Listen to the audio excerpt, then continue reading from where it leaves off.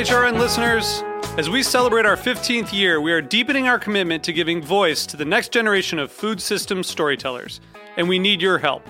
Our internship and fellowship programs help activate new possibilities for underrepresented and underestimated young people through experiential journalism, audio engineering, and production training.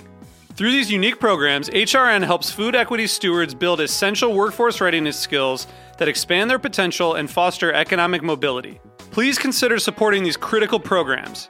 And with a minimum donation, you can be entered to win a dinner for two at an amazing restaurant in one of 8 cities and tickets to a concert at a great venue in one of those cities.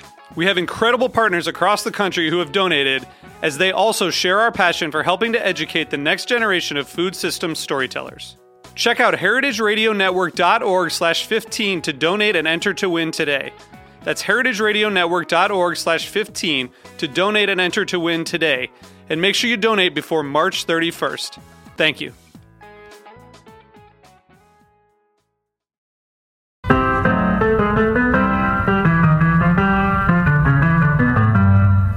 You're listening to HeritageRadioNetwork.com, bringing you the freshest radio in Brooklyn since 2009. Hear directly from chefs to farmers, artists to architects, authors to brewers, and everyone in between. Check out all of our shows on our website or by searching Heritage Radio Network in the iTunes Store. Whole Foods Market is a proud sponsor of Heritage Radio Network and the Department of Transportation's Summer Streets, a 3-day series of events dedicated to healthy, active living on the car-free streets of New York City. Join us at the Whole Foods Market City Picnic area on 24th Street and Park Avenue the first 3 Saturdays in August. Find more information at the DOT's website, keyword Summer Streets.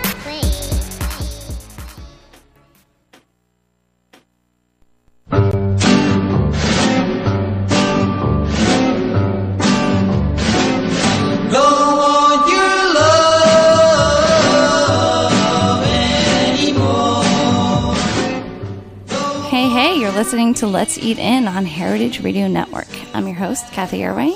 We're here at Roberta's, and it's a pretty nice, lazy Monday afternoon here. The heat wave is finally over, and but that doesn't mean it has to happen in your kitchens. That was a good one, because we have our. Today's guest is Lauren Shockey, and she just came out with a book, or it's just coming out on Wednesday, called 4 Kitchens, My Life Behind the Burner in New York, Hanoi, Tel Aviv, and Paris.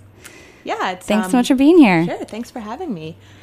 Basically it's a memoir of a year I spent working in 4 restaurants around the world, the year right after I got out of culinary school. So it's sort of what life is like when you first step into the kitchen for the first time, and that anxiety and fear of not really knowing how to cook and sort of being in this new environment, but also just learning about different food cultures around the world. Is that what every food culinary school graduate gets to do? They get to go to 4 different continents? Well, I guess not everyone, no.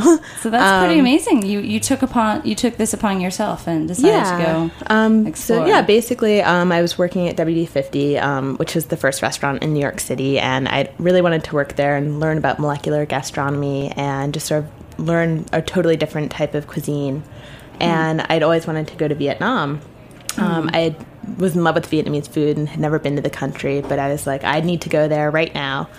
And then sort of ultimately at the end of my time at WD50, I sort of pitched the idea as a book, and I got a book deal. So Wonderful. That sort of allowed for the last 2 experiences to happen. Okay, well planned. Yeah, it sounds like it was exciting. I bought an around the world ticket and just set off on my adventure. Did you really circumnavigate like the globe? Yeah, no, because to buy the around the world ticket, you have to go in the same direction. So I just went from point A to point B. Interesting. So that must have been a shocking difference from WD50 to Hanoi. Right. And the restaurant in Hanoi was called La Verticale. It was sort of an upscale Vietnamese restaurant. Oh. And sort of, it was New York City, sort of WD50 is very So it wasn't well-known quite restaurant. A rustic experience. It was not the pinnacle of... It wasn't the faux stand on the street. It was still a restaurant with a full staff. But it was a very different experience, just sort of the amount of preparation at WD50 for every single dish. Whereas in Vietnam, it was much more sort of on the fly. Knife skills weren't quite as important.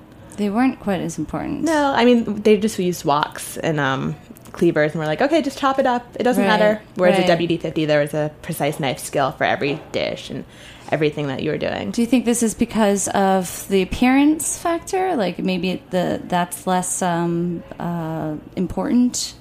Yeah, I mean, I think it's just a very different style of cooking, sort of molecular gastronomy or modernist cuisine, as we call it now. Yeah, what is that anyway? I guess it's sort of a type of cooking that uses different techniques and sort of different ways to manipulate food and ingredients to create presentations that might not normally be done. Mm-hmm. So now that you're back, are you back in the game in New York's kitchens? I'm not, actually. I work at the Village Voice right now. I'm one of the 2 restaurant critics there, so I'm kind of on the other end of the spectrum, it's been really exciting and somewhat difficult. I do miss the cooking, but sort of at the end of the book, while I did really love restaurant cooking, I think what I loved even more was home cooking, which I'm sure you can sort of understand as well. I don't know anything about that. But there's just a very different energy. Being in a restaurant, it's sort of very repetitive and very high pressure. It's sort of, you have to get fast. Whereas in the home kitchen, you sort of have more room to improvise and experiment, and you get to enjoy the food with the people that you're making it for. When you're in a restaurant, though, you never really get to see people's reactions. Oh, that's true. Yeah. And so, one of the things I really loved is just sort of making a dish for someone and seeing them enjoy it. But in a restaurant, you ever come out and say, "Hey, did you like that?" Or maybe if you're the executive chef, but not if you're like the little prep cook. Not for everybody, I'm sure, because you churn out so many dishes again and again every day. So that's a different experience. It's funny because I was just thinking that because I made a dish that is similar to something I've seen at a restaurant that I've been to. And I thought, because at first I was craving it. It was this pasta dish from Franny's. And then I was like, you know what? I have a lot of these ingredients. I'm just going to go for it. I'm going to make something. And I, spent a while just enjoying making it. And in the end, I was like, that was pretty much the same or perhaps better. Yeah. But I love, how much care that restaurants put into everything they make. But they can't possibly put as much care as I just put into my own meal. It's not going to happen. I mean, unless they have a place where that's maybe not that busy. They only made my meal. Yeah, I think it's a different sort of care. Because I think when you work in a restaurant, you do want to put out the best possible plate you can. And it's at some of these very high-end restaurants where people are paying $50 for an entree. There is this, I know. Gosh. It's expensive out there. Yeah. Was that what you were making at WD-50? At WD-50, the entrees are about $30. But when I was in Paris, I was working at Sanderins, which has 2 Michelin stars. And I would say like some of the entrees there were definitely $50. And what was like one example of something you made again and again? One dish that I really liked there was a lobster ravioli. It was an open-faced lobster ravioli with a vanilla foam and a couple three spinach leaves on top that were perfectly plucked. Ooh, with fresh spinach? Fresh spinach. And then there's a little bit on the bottom that had been sort of warmed. So what's an open-faced ravioli? So basically you would use a wonton wrapper actually as the top, and then it would just sort of rest over the lobster meat and kind of drape over it. Oh, I do that. I thought I was cheating. But, yeah. Cool. All right. So what's the weirdest thing that you made in Tel Aviv? The weirdest thing there. The food there was actually pretty sort of familiar. A lot of Mediterranean items. I was at the restaurant where I worked, Carmela Bistro. It's sort of a Mediterranean bistro, a little bit more laid back than some of the other places. And I was running the appetizer station. So we did a lot of salads. One of the salads that the restaurant's known for is an herb salad. And so it has mint and parsley and a little bit of arugula and toasted cashews. And you just mix it with olive oil and lemon juice. It's really, really simple. Is that kind of like tabbouleh salad? Sort of. There was no tomato and there was no bulgur wheat. Okay. It was just the herbs and greens. So you sort of felt like... So it's all chopped up. It was just chopped up herbs, and it was really great. It was one of those dishes where it takes about 5 minutes to make, but you realize how just a couple of really fresh, flavorful ingredients can make a dish really unique. Wow, that sounds like a good lesson to take home to your cooking for now. Sure. And so why did you choose these places? Do you hold dear any of these areas? Are you from any of these areas? I'm from New York City, actually, Okay. born and raised. So, and I was living in New York to begin with, so that was sort of the easiest place to begin my adventure right at home. It's easier to sort of plan the logistics that way. Did you grow up cooking like always? Were you always? I did. I grew up in a family where we always had family dinner every night. I wouldn't necessarily say my parents were gourmet cooks. They read Pierre Franny and that kind of thing. Mm-hmm. But we definitely sat down as a family for dinner every night. It was just me and my parents. I'm an only child. Mm-hmm. And sort of from there, we always had cookbooks in the house, and I was always interested in reading it. So I would say I was a competent home cook before I went to culinary school. Right. And then after going to culinary school, I got a bit more I understood the techniques and sort of how to cook over high heat and how to add lots of salt. Cool. So was your original plan to take all these skills that you learned elsewhere and maybe open a restaurant one day? Or when you went to culinary school, maybe at first, did you want to be a chef? I thought it was something that I wanted to try, and sort of that was the reason why I wanted to go work in these restaurants, to see maybe I do want to be a chef. And then I think sort of after this experience and sort of realizing what I loved about cooking was sort of not in the restaurant side of things. Not in the restaurant, but maybe the food writing, so you can still explore cooking. And I had done a little that. bit of food writing in college, so that was sort of something that helped me figure out where I am now. Well, congratulations on spending a lot of money at culinary school. No, I know. No, I mean, that's sort of the first line of the book, actually, is, culinary school is a very expensive thing. You really only learn how to salt food and cook over high heat, and then how to learn how to drink beers like a pro. That's funny. I was reading the first few chapters of this, and the first thought I had was like, oh, yeah, I'm getting it's kind of like Kitchen Confidential or Heat for a moment there, just like the inside scoop of what a restaurant is really like and being able It is. I think it's obviously not an expose, but I think it does sort of explain sort of what restaurant life is like. Right, it gives you all that of the prep work that you don't really see when you're a diner, and sort of you do spend maybe like 2 hours picking parsley just to have enough parsley for service that night. And just sort of all those small details that you would never really see when you're a diner. I do that all the time at home. No, Yeah. I remember there was a great kind of descriptive moment where you're having to separate the yolks of a vat. It sounded of eggs. Yeah, we did about 5 flats of eggs, so around like 100 eggs or so, and I would have to separate the yolks from the whites because at the restaurant, one of the dishes was That's an enormous amount of eggs. It's a lot of eggs, and Wiley has a really great Eggs Benedict dish, which has a custard made out of egg yolks, and you cook the custard sous vide, so it's in a plastic bag, and you cook it at low temperature, and it sort of creates this really great sort of custardy, eggy smear that's on the plate. But to get enough egg yolks for that, you do have to separate about 100 eggs, so I taught myself how to do it one-handed, like in Sabrina, which was very exciting. Oh, I missed that. Yeah, when you crack an egg with one hand. Okay, so gotcha. Yeah, I was just imagining like scooping your hands in and trying to grab all the yolks still intact, and that's a lot of whites too. And the whites actually got thrown out. Oh, that's which was sort of sad. And I mean, we would save as many as we could, but there were just so many that you had to make yolks for. I wonder if they'll make a chicken now that only lays. Yeah, I can see that maybe in the future. You never know with these guys. Yeah, like what a giant yolk.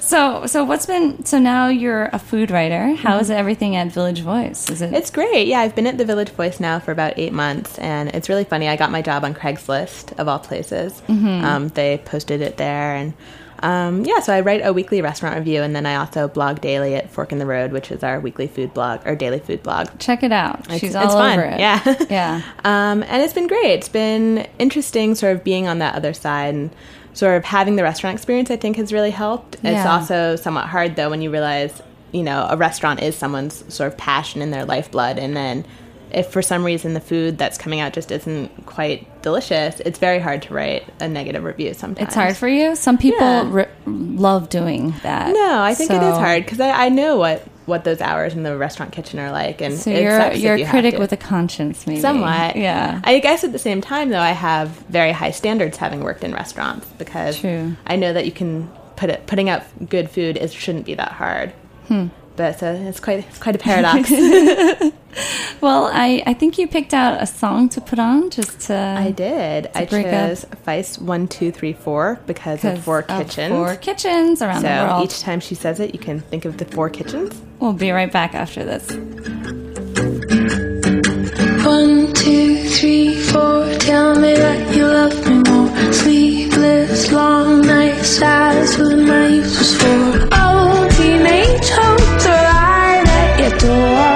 Left you with nothing, but they want some more. You're changing your heart. You know who you are. Sweetheart, bitter heart. Now I can't tell you apart. Cozy and cold. Put the horse before the cart. Those teenage hopes who have tears in their eyes. Too scared to run up to one little lie. You're changing your heart.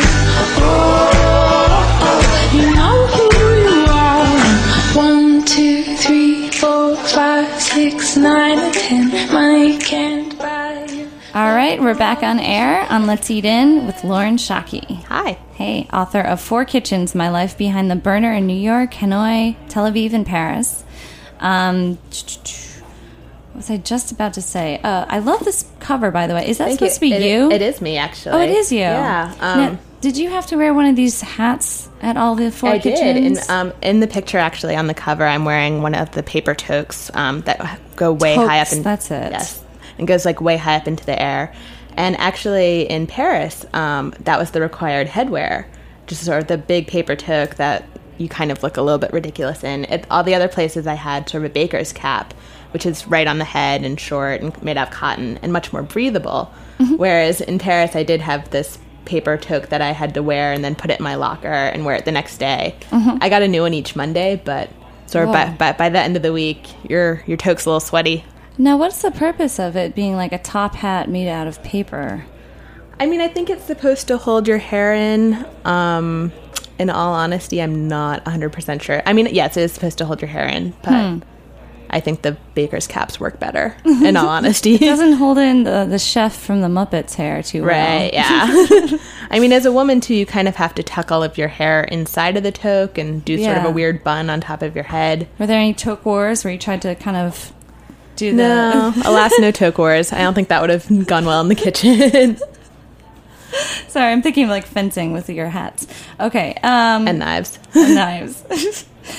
So the last kitchen you went to was Paris? Was Paris. And that was sort of, thinking about learning where to cook. Paris just makes so much sense. It's sort of where gastronomy began. And I really wanted sort of a place that represented sort of old school French food. And so Saint-Laurent actually used to be Lucas Carton, which had 3 Michelin stars, and Alain Saint-Laurent was the chef. And he was really important in the 70s, sort of bringing Nouvelle Cuisine to light. Nouvelle Cuisine. Sort of the traditional French cuisine, but sort of bringing it a little bit more lighter, maybe using vegetable stocks instead of cream. And he's just really been a pioneer of French food. But then sort of a couple of years ago, he decided he wanted to give back his Michelin stars and was like, I'm over this. I don't need you to tell me how to run my restaurant. And he turned the whole restaurant into more of a more casual bistro deluxe, as they would call it, sort of with lower prices, going from $100 for $100 for an entree to $50. So more for like the people. Yes. And then, sort of a people's bistro, although it's still the rich people's bistro, just not the exclusively rich people's bistro. super. He went down a notch. Yeah, okay. But he actually That's got cool. 2 Michelin stars back. They were like, "Oh, we'll give you some anyway." Okay. So wow. yeah. Gosh, what a dramatic. I know. Stars. Wow. All right. Well, you would probably know the answer or have some really good answers to this question because you've been to Paris and all these sexy places. Mm-hmm. You're from New York. What is the sexiest date meal? Ooh, the sexiest date meal. Well, I always like to make some sort of like big meat dish, like a steak or like a braised meat. Juicy, I think, something juicy and rare. I do feel men just really love like a big piece of meat in many ways, I suppose. Okay. Do that with some sort of comforting like potato-y gratin.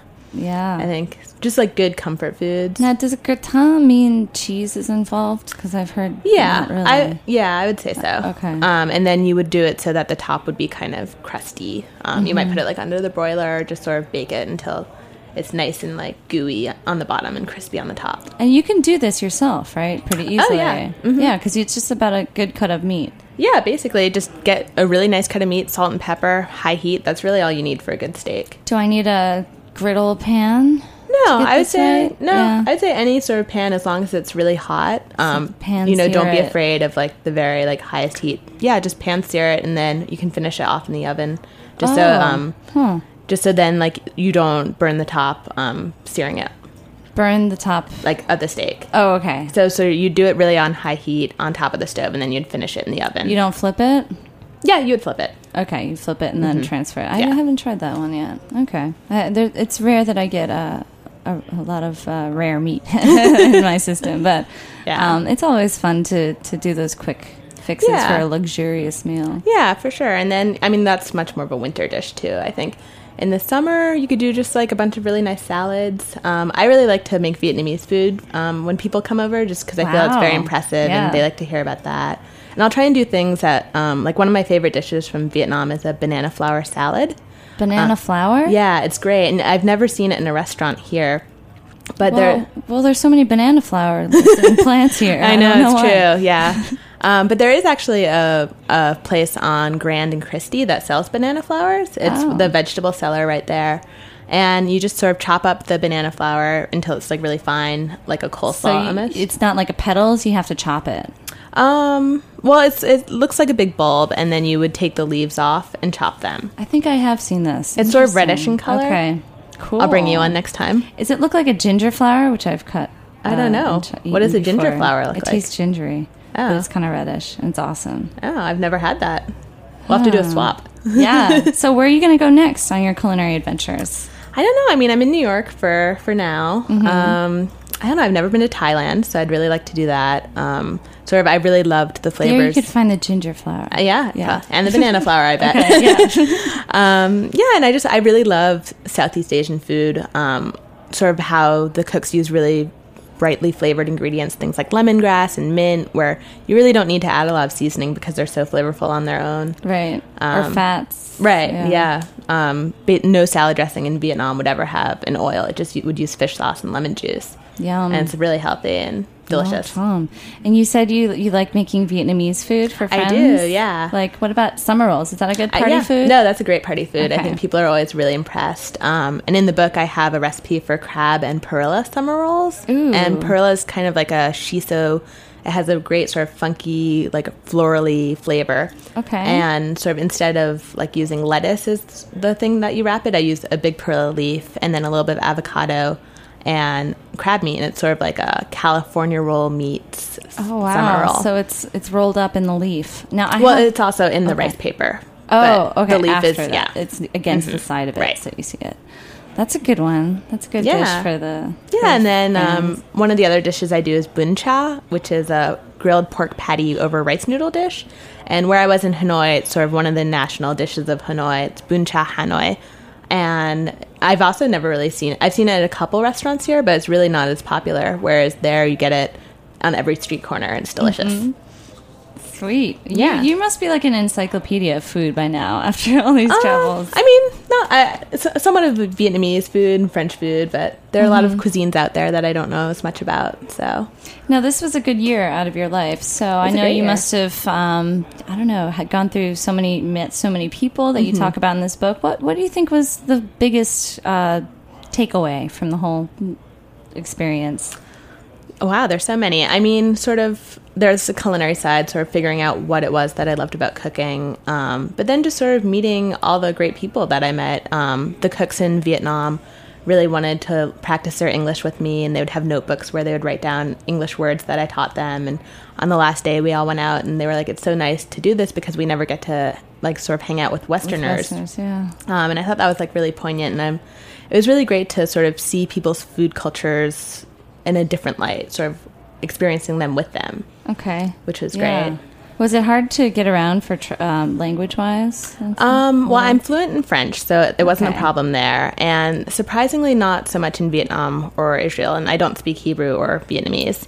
sort of in Vietnam, people really wanted to practice English with me, which was great. And they would teach me some Vietnamese in response. But whenever I would try and practice what I'd been taught, they just looked at me blankly. And I'd be like, oh, did I say it right? And they were like, no. And then in Tel Aviv, everyone does speak English as well as Hebrew. So basically in the restaurant there, we operated on a ticket system. So when an order comes in, our station would get a ticket saying what people had ordered. And they actually wrote it in English for me, which was great. Still, it's quite different from learning to slam beers and just talk shop with your fellow chefs. No, and I think just sort of... Yeah, it was very different in each way. And you do sort of see some similarities of what any restaurant operates the same way, no matter where it is, and that it's putting food out for customers and sort of a lot of the chopping and just sort of the handiwork that needs to go in. Great. Yeah, I'm so... I really respect that you went on this huge trip out of culinary school, because it seems like you just furthered your education even more in food. Sure. Would you recommend this as a good way for folks to just get their feet wet, get in kitchens elsewhere? I would say obviously it is somewhat expensive to do an around the world trip, but I think if anyone's interested in going to culinary school, I would definitely recommend working in a restaurant first. It's kind of like the gap year, after graduating. No, for sure. And restaurants are always looking for apprentices, and even if you don't have experience, I think they'll be willing to teach you. And as long as you're a hard worker and sort of show that, that would be fine. Just show up and say, hey. As long as you show up on time and are quiet and work hard, that's really all a restaurant wants. That's in what some they way. need. Cool.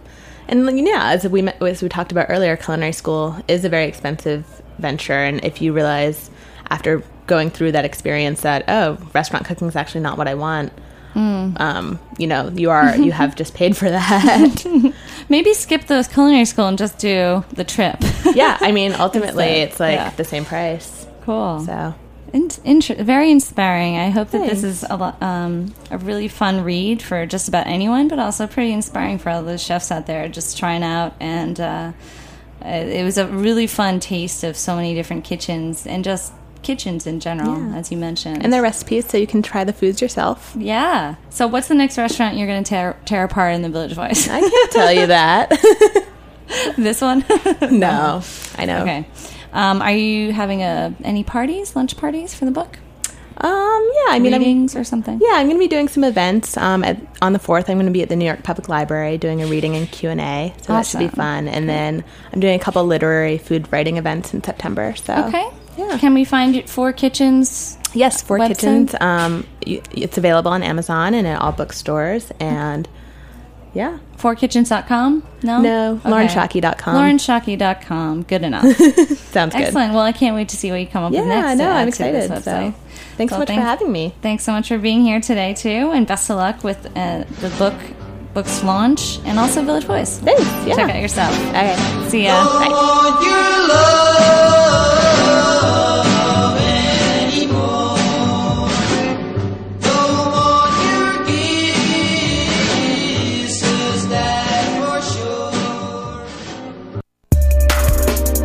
This is Behind the Scenes Food News with Katie Kiefer.